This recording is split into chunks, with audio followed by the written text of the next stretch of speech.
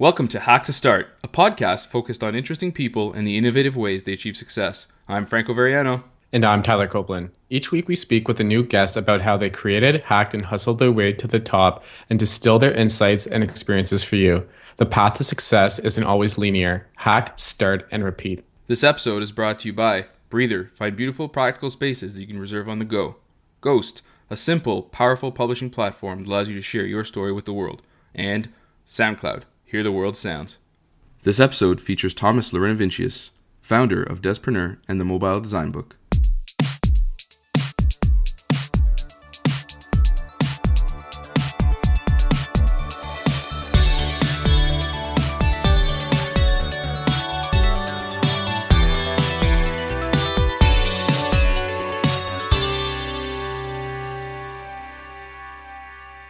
Hey Thomas, thanks for being on the show today. Hello, thanks for having me. So we always like to start off the show by learning a little bit more about the guest. So where are you from? What did you study? And how did your passion for entrepreneurship start? Yeah, I'm originally from Lithuania, in a countryside. I grew up in the countryside in a small town. Then I moved to Denmark to study multimedia design and communication for 1.5 years. And then I moved for half a year to London to do my internship in a Studio Nerds company, which is a digital agency. And after some time, I left London to go back to Lithuania to work on some startups. Then I got back, I think, to London. And then I decided just to quit and work on my own ventures full time. So I was just doing part-time design work for the agency and then working on my own stuff. What were some of those? Currently, sorry, I was going to say, what were some of those projects? The projects were blogging. I started blogging in late 2007. I was just playing around with WordPress and was really excited about the platform. At the time, it was just a blogging platform, but it evolved into something more than just like a CMS. So yeah, I was just working on some blogs, doing some guest blogging, trying to create more like Photoshop tutorials and just get my name out there. So these were the projects, and then I started Despreneur, I think, when I was still in London. So it's like London, the original birthplace for Despreneur. And before leaving to London, I started another project, which is a photo marketplace called Ref, which is all about selling natural-looking pictures of people interacting with technology. And yeah, I think that's it for now. We have some other projects coming up next, but it's still in the progress, so I cannot tell you much about it. Cool. Mm-hmm. So you've built several design and development businesses and blogs. So right now you're building Despreneur. What is it, and why is it different from any other startup and design blogs? So yeah, as I mentioned, I had a couple more blogs before. The first one was Iniwu.net, which was like just weird name for a design blog. I didn't have time to find a cool name, so I just called Iniwu.net. I think I got the .net domain because it was cheaper. I'm a cheap ass. And then, I just sold it. After that was the next one, webdesignfan.com, which was, I think, the most successful. Maybe Despreneur will be more successful than that, but yeah, this one was pretty good. I started writing Photoshop tutorials. A lot of people started reading and commenting, interacting with me, and this is how I got a lot of Twitter followers because I was producing a lot of content and people started following me.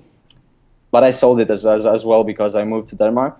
So at that time I was maybe 18 or nearly 19 years old. So I moved to Denmark to invest in my future and study multimedia design and communication. So how did you go about launching the site and building an audience around Despreneur? So yeah, I got that experience from the previous blogs, and experience was pretty bad because I usually launched overnight, so nobody could ever imagine that this thing is going to be alive. And then I learned that nobody really cares if you don't create any anticipation, if you don't tell people about your ideas, and if you don't collaborate with them. So for Despreneur, I was working hard for like 2 or 3 months. I started to interact with other bloggers, other designers, other artists, to get in touch with them and just to be on their radar. And when the time came, I reached out again and said maybe you could tweet out a message about Despreneur coming to life, or maybe I could interview you, and then we can just have a chat how we can collaborate to create this win-win situation. So this is how I went with Despreneur. And you started specifically with design resources, but have slowly gone into other verticals. How do you do this with other verticals aligning your core audience? I think at the beginning, main idea was about targeting designers and teaching them how to make money online, not just online, but just to teach them entrepreneurship. This is how Despreneur name was born, basically design entrepreneur.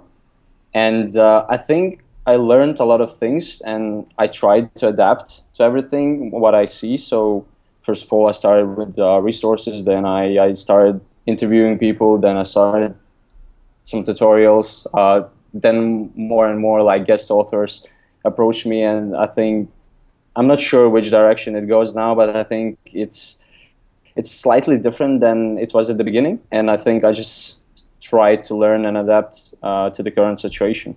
Does that answer your question, or I didn't understand? Yeah, no, that's perfect. That was great. So maybe a little bit more along those lines is just, so how do you go about finding other bloggers to kind of touch base with, to share interest in, and how do you monetize your blogs?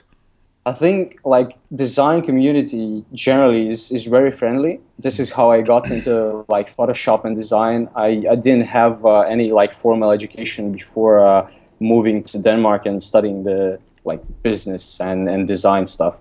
So I think everything that I learned online was like tutorials on Tuts Plus and other smaller, bigger blogs, and I think everyone is very open in design community to share what they know. They don't like to hide secrets. And for example, for this book, I just reached out to Paula. I didn't know her in person. I just met her online, and we were just tweeting. And she said, "Yeah, why not? We can do something." So there were no boundaries that could stop people from collaborating with each other.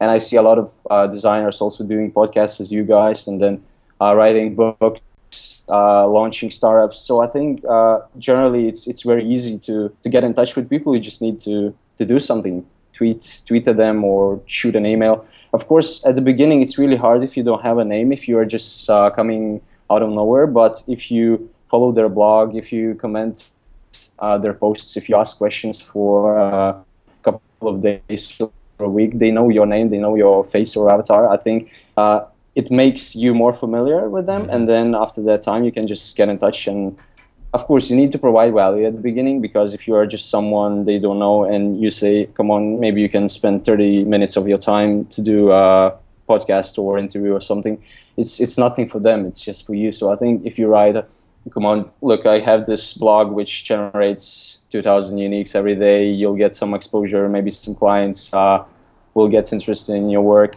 and my audience is this and this and that. So I think in this case they are more likely to collaborate with you, not just like giving their time or resources. That's some great advice. And so recently you just started a new project, Ref, the picture site. So what is it, and why did you start it? So this project was, let's say, a product of around the Europe trip. And last year we did around the Europe trip with my friend Justus. And we're just doing, just very quick, like city from city, hopping country from country. So we started in Lithuania and then went across, I think, 13, 14 countries. And after that, we were like just graduated. He was working in a bank and I was working in this agency, and we thought, okay, we don't want to do any stuff for anyone, so we should do some startup. And we were struggling for some time to find an idea, but then I was doing some freelance work after the trip, and one company approached me to do a landing page, and I struggled to find a good like stock picture of a refrigerator. It's pretty funny because I was looking on Shutterstock for like maybe 2 hours to find a good like natural looking picture of refrigerator, and I couldn't find a good one. So I just said, okay, I'll use this one. Then I sent the mock-up to the client, and he said, well, the pictures, they're really bad. They are not like real looking. They're like studio setup. So maybe we could find something different. And after completing this project, I think I remember this problem that many of designers have. And when I was working in London with other designers, they had also the same problem.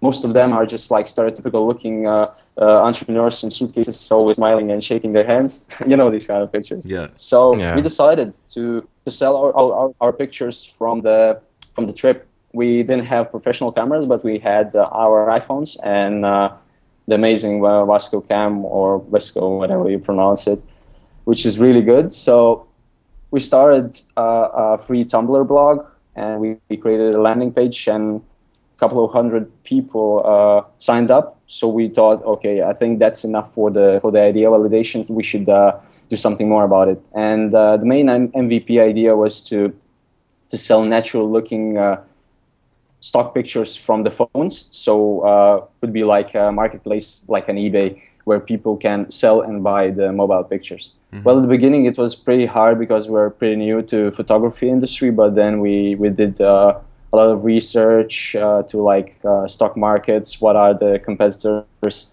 We're one of the first ones in the market with this idea, but then other like better funded startups showed up, and I think after meeting with one of the investors in Lithuania, we changed our how it's called, the USP, the unique selling proposition. Yeah. So we changed the main idea of just selling mobile pictures, because for the end user, for the buyer, you don't care if the picture was taken with a washing machine or a phone or a professional camera. So we decided to focus on what actually users need, and we targeting like agencies, designers who are struggling to find good pictures, and we made a quick like poll on I think Polgari or somewhere, and we found out that people need like good like looking startup pictures, people interacting with technology pictures. So we decided to go with this idea because we are more or less living this startup business life at the moment, where we just run business out of our laptops or iPhones. So we decided to go with this idea, and the current ref website looks like, where we trying to sell best looking, natural looking photos of people interacting with technology. Yeah, so I've been on the site before, and I think these sites are really great. And as a designer, we need these stock photos and be able to easily access them, just through a search engine on a website, or just have a large database. So I think it's a great idea. You're a user experience designer and developer by trade, and recently co-authored the Mobile Design Book. What are some of the biggest lessons you share with other designers or entrepreneurs for mobile design? So my interest into mobile design started last year when I met a co-founder of Wobu, which is a mobile app of of emotions. It's like Instagram for emotions. So you can send your friend a picture of your new sweater, and then he can send an animated selfie of his reaction or her reaction. So that was the main idea. We bootstrapped the app. We attended one of the hackathons in London, and we launched the app successfully. Then we learned some lessons from there, and I was struggling quite a lot when creating my first design for this application. And then I thought, all right, I'm already like taking this writing challenge, and I want to dig deeper into mobile design. I should write a book, but for writing just for myself, it's pretty like scary idea, and I thought I couldn't handle this by my own because I'm having this ref and Despreneur projects aside. So I reached out to Paula, and she said, yeah, why not? We can do that. And I think I learned quite a lot just by observing the different apps from the App Store, then trying to take a look of user experience of how, for example, me as a first-time user would use it, and then trying to change my point of view to like a designer. It's really hard to judge an app for the first time because you don't know what kind of people, you don't know if you are you and in the target audience. So we tried to judge the apps by user experience and just to be like casual users of the app. And what we learned that even like the biggest brands like Airbnb, Twitter, Facebook, they get some things wrong.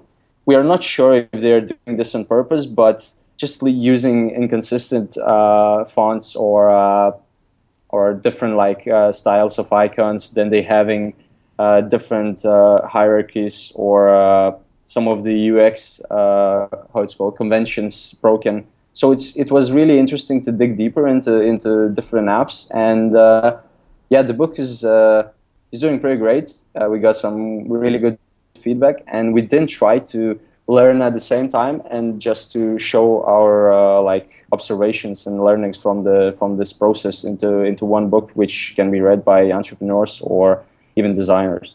So yeah. And how did you guys approach marketing the book? What did you guys do differently, and what was the biggest lesson, from the marketing perspective? So my writing inspiration came when I just like started more of writing. The blogging was like maybe different stuff, but like more of a writing inspiration came from Paul Jarvis. Probably you guys know him. Yep. Another Canadian. So he shares like a lot of good advice on publishing your own work or marketing your own work. So I got in touch with him.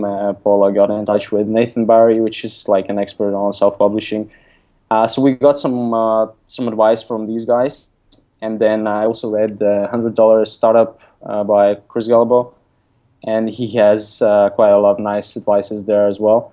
So we started talking about the book quite early. Like we got the idea, and then probably next week we set up the landing page and we started talking about it to our friends, to our connections. We reached out to some like more power influencers to just get in their radar to see if they are interested in this. We created different like separate social media accounts for Twitter, Facebook, Google+. We weren't that active on these, so we failed at this point, but just learn the process, I guess, in the end. And I think the best thing was creating anticipation before releasing, so people are aware of your product coming. Mm-hmm. And we're sharing our process, so it's not like some hidden, super exciting, amazing project. So we shared that we're actually all right. We're writing this one. We're struggling. We met up for the first time in Prague. So she was on Euro trip as well this summer. And we met up in Prague for the first time. We did some work in Prague. Then we decided to do a launch list for 10 weeks. We created originally email list and like 10 weeks plan where we send out resources and like best advice of creating your own app, of designing it, of developing it, of launching it, marketing it, and so on. So we got quite a lot of interest in this email list, and after that we started to approach different design blogs like Design Modo. Despreneur published something as well. Some other blogs just to write something about mobile design, and then they can see, who are these guys behind the articles, and they can see, they're writing a book. Maybe I should just sign up for the early release or just for free sample. So this is how we got the early anticipation. We also tried Thunderclap. I don't know if you heard about this marketing platform which is pretty similar to Kickstarter, where you have a goal and then people can, let's say, pledge or back you up by using their influence or their connections. So you just connect Twitter or Facebook, and when the day comes, all the tweets, all the messages go out at one time, creating a thunder effect. Mm-hmm. So this wasn't very successful, but we got, I think, maybe 100K plus reach. That's which, pretty cool. Of course, which of course converted into some sales. And I think just other thing was talking a lot about it on personal accounts, using Instagram, Twitter, just posting updates on the book. So I think this is how we created the marketing plan. What I learned about this, I think it's not about writing. Writing, maybe it's just 50% of success. Of course, you need to write a good book, because otherwise people won't recommend you and they won't tell their friends about it. But I think talking about it and connecting with like-minded people and influential people in the field, it's very important as well. How hard or challenging is it to build a web business or design community from Lithuania? Well, if you have an internet connection, I don't think there's any like obstacle stopping you from building a business from Antarctica or Lithuania or Malaysia or anywhere in the world.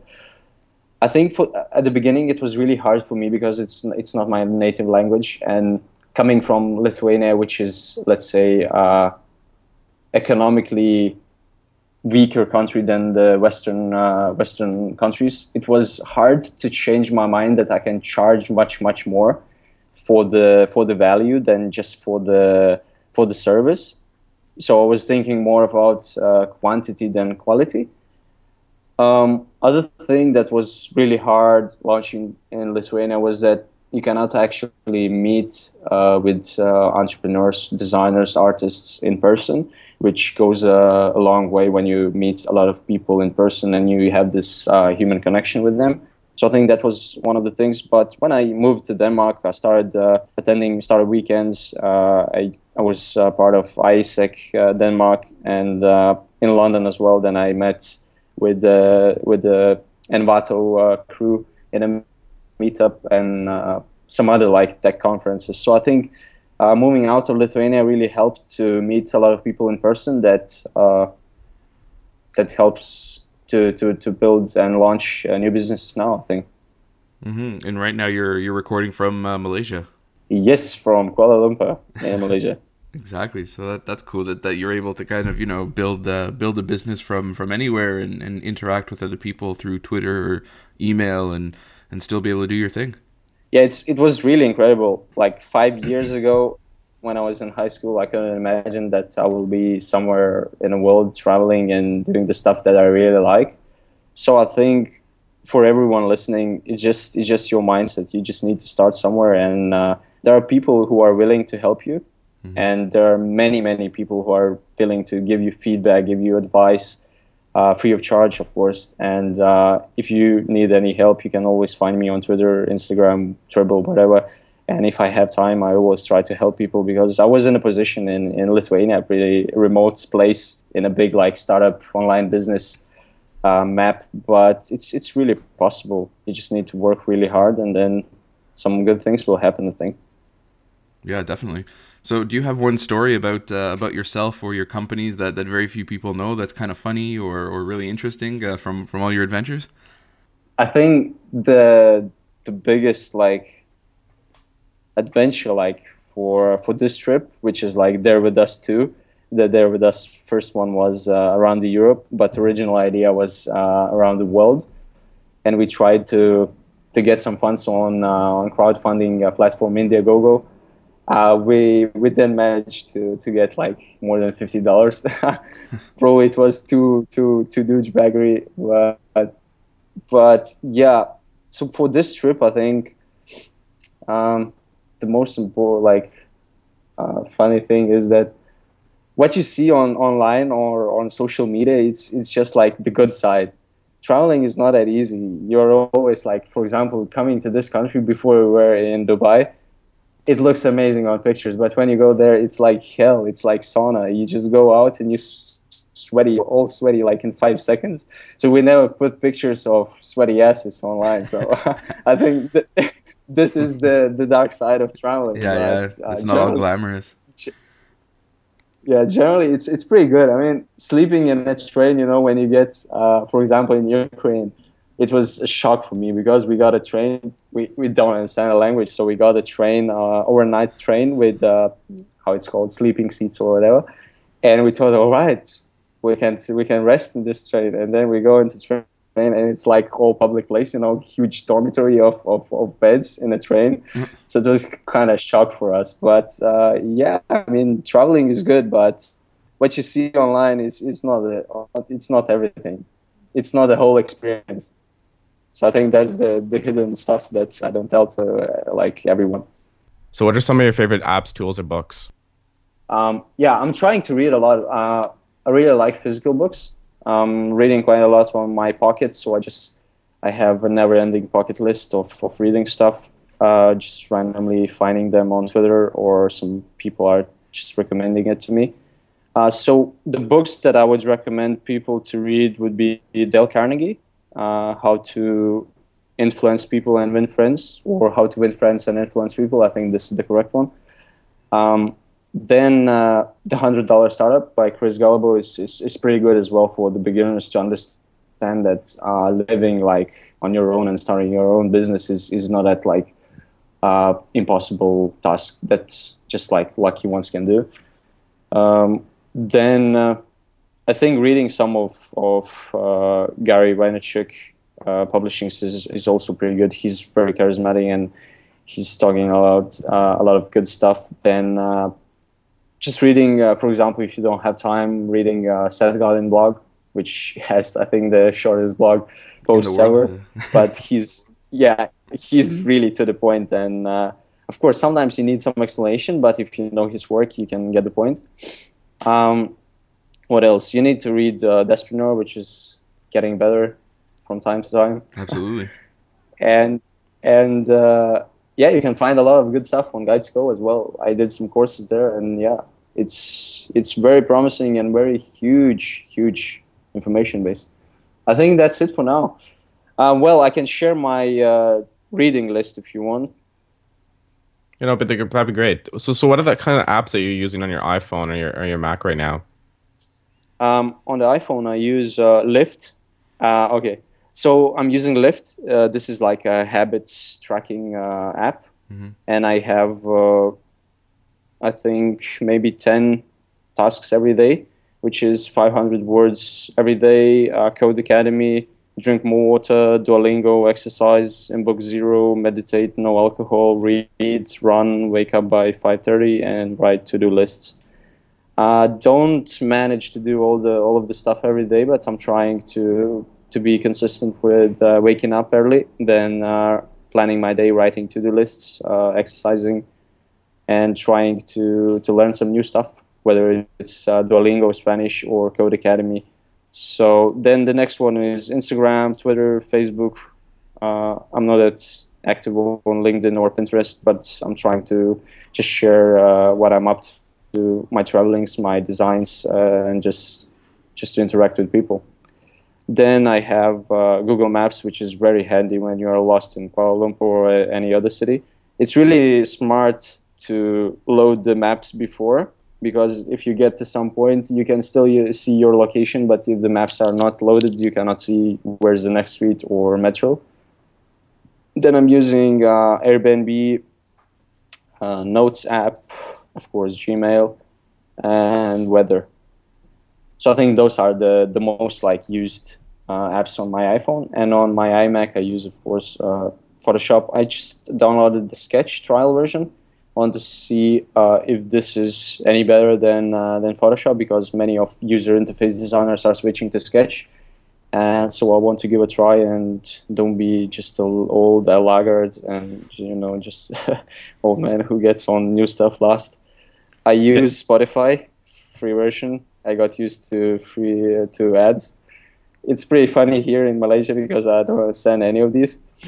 I use TweetDeck, Sublime Text. My main browser is Google Chrome. I of course got some other browsers for testing, but I think that's it. Well, for planning stuff, I'm really liking the physical paper or post notes, and just native calendar, which synchronizes pretty nicely on iPhone and MacBook. So these are the tools I use. Cool. Well, that's about it. Thanks so much for being on the show today, Thomas. Thank you, guys. It was really nice chatting to you. Well, I couldn't ask many questions of you, but it was really nice of you listening to my story and my projects. Thank you. Well, that's about it for this episode of Hack to Start. You can find all the important links beneath the show. Be sure to follow us on Twitter @HackToStart and sign up for our newsletter to know about all the latest episodes, behind-the-scenes content, and more. Thanks for listening, and see you next time.